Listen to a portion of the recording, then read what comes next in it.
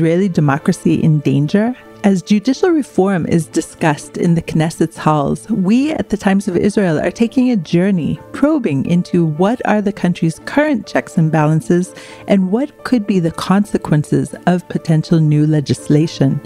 Are we headed for a tyranny of the majority, or rather implementing much-needed legislation? Join us as we explore these issues with top Israeli legal experts in this limited Times of Israel podcast series, Israel's Judiciary, Reform or Ruin? Hello, everyone. Welcome to this 7th episode, which is drawn from the second session of a Times of Israel live-streamed event on the topic of judicial reform that took place on December 15th at the Israel Democracy Institute in Jerusalem. In this episode, attorney and Rabbi Noa Sattath speaks on how minorities have utilized the High Court to broaden their civil rights. Noa, who is the executive director of the Association for Civil Rights in Israel, or ACRI, says she is often disappointed by rulings, but staunchly defends the right to seek them. Times of Israel editor David Horowitz introduces Noa and asks some follow-up questions. Future episodes will include remarks from additional speakers about specific cases of using a tactic of strategic litigation to broaden human rights.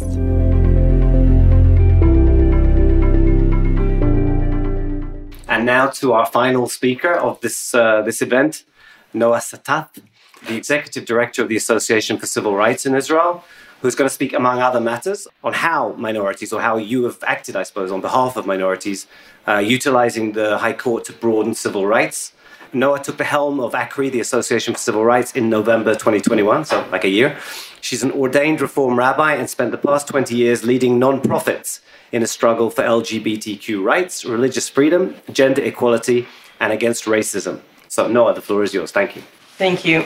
So, first I want to talk about the framework. So we are very much focusing on the override law or bill, but actually what this government is agreeing on, or the coalition agreements are elaborating, is a full range of limitations on the judicial power. So the override clause, while it's central and will have devastating effects, is a single part of a much larger plan to limit the power of the attorney generals, to reduce the availability of the court to civil rights organizations, to change the nomination process of justices. And so I think that the whole scope of what we're talking about is a full revolution, undermining any judicial independence.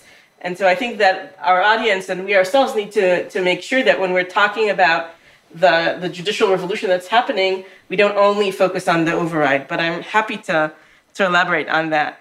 I was very reassured by Jonathan Green, who said that there's no threat to minority rights in Israel. It's always good when the majority tells the minority, give up your protections, we'll take care of you. That's very reliable. But we at ACRI have spent the weeks following the elections mapping the threats to human rights and democracy on all fronts. We've used bills that the incoming coalition members have proposed in previous Knessets. We've used the coalition agreements, and we've used position papers by right-wing think tanks that have been feeding coalition members to create a map so that we are fully aware and ready to respond to the multiple threats that I will discuss right now. I was assigned with threats to non-Jewish populations in Israel. The first one I want to talk about is the asylum seeker population. Israel has about 23,000 asylum seekers from Africa and tens of thousands more from the Ukraine. The Supreme Court has acted many times on behalf of in overriding Knesset legislation and on behalf of asylum seekers, both in terms of deportation, indefinite imprisonment, and socioeconomic benefits that were taken away from them. We are very concerned that these laws will resurface if the override is approved. And then I'll divide my points in talking about measures that will threaten democracy and rights for everybody, but are really targeting the Palestinian society in Israel, and things that are really focused only on Palestinian society within Israel. So we are very concerned about the issues of freedom of expression. We've seen already, we are seeing the chilling effect that this government is having. For example, we are now representing a student in Ben Gurion University who is facing a disciplinary process ahead of expulsion because she quoted a Palestinian student who quoted Mahmoud Darwish in an article that he wrote, and in that article the word Shaheed appeared, and that's why she's facing expulsion right now. And so the attempts to curb freedom of expression that have been protected by the court, we are worried that they would happen in the academia, against journalists, and in the education system. The other issue, and we are facing legislation today, is around freedom of protest as the authorities of the police are moving from the professional supervision of the chief of police to the minister. And we're looking at all sorts of bills that have been proposed, both in terms of limiting freedom of expression, more arrests of protesters, more surveillance of protesters, and police brutality against protesting. All that is on the agenda of the current, of the incoming Minister of National Security. And this is things that he could achieve through legislation, and there will be no way to protect freedom of protest if the override law is in place. Another issue that we're worried about is the civil rights organizations and human rights organizations. Bezalel Smotrich, the incoming minister in the Ministry of Defense, has already called us last week existential threats to the state of Israel. Past bills have attempted to limit the funding of the organizations, limit the ability to receive or raise funds, and this could have a devastating effect on organizations because our resources are very, very limited. And in this context, it's very important to also mention our colleagues in the West Bank that have been designated terrorist organizations, and the government could work against them in a much more brutal way than they have until now. And currently, the organizations that have been designated terrorist organizations are operational. They're doing very important work for human rights in the West Bank, but their offices could be closed, the staff could be arrested, and we are following that very closely. So these are the civil rights organizations, and the freedom of protest and freedom of expression would touch upon every minority group in Israel. For instance, freedom of protest could also touch upon Pride in Jerusalem that has been discussed widely in the news. But it would mostly have impact on the Palestinian narrative or the Palestinian population. Things that would really only or focus very directly on the Palestinian society in Israel are maybe our chief concern is the issue of political representation. In the past, we've seen, following years of incitement against the political representatives of the Palestinian society in Israel. And the elections process in Israel, I'll go into it in a minute because it's important to understand. The political process in Israel is that once elections are announced, different parties submit their lists, and those lists are approved in a political process by the political elections committee that is representative of the majority of the power division in the Knesset. And in every single election in the past 25 years, Palestinian parties have been disqualified in this process.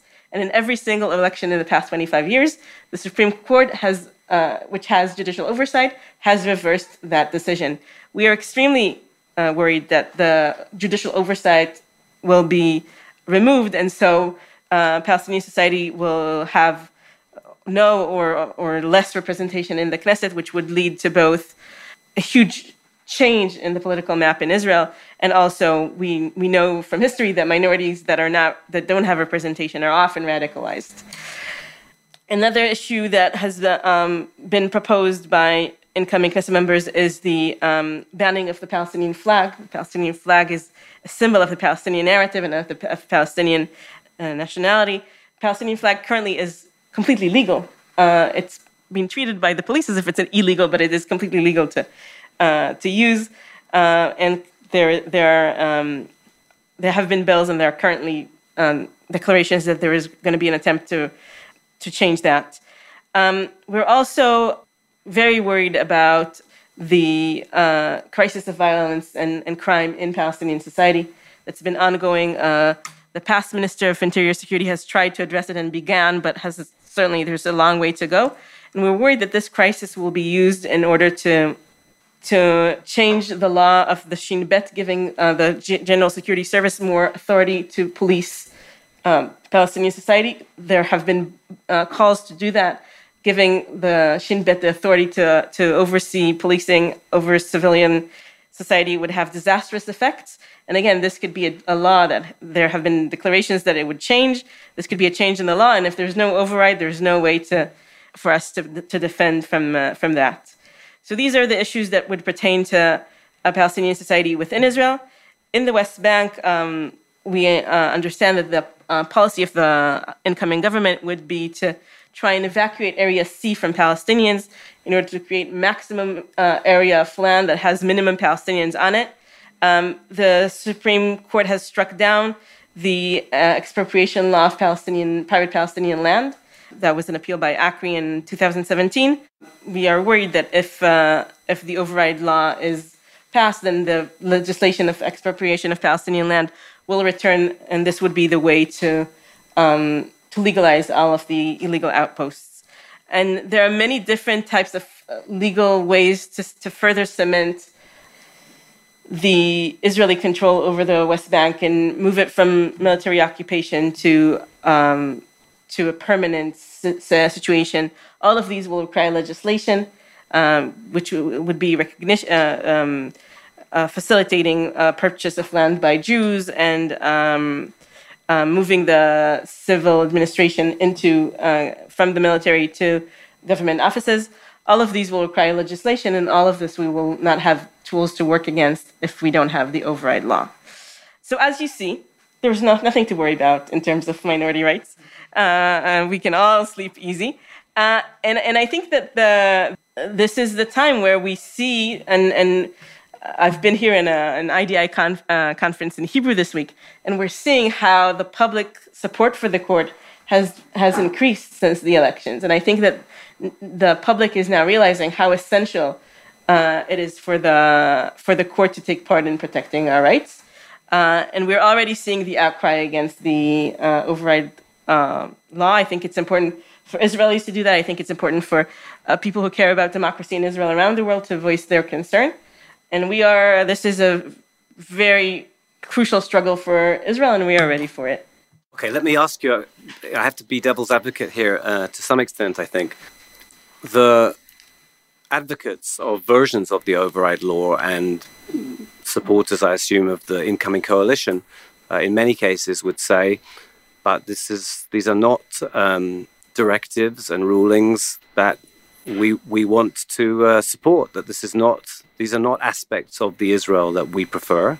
And we've made our decision, and then along come these judges who are, chosen. There's an election process there as well, but they're not elected in the kind of, general public way that the politicians are elected, and they're skewing the will of the people.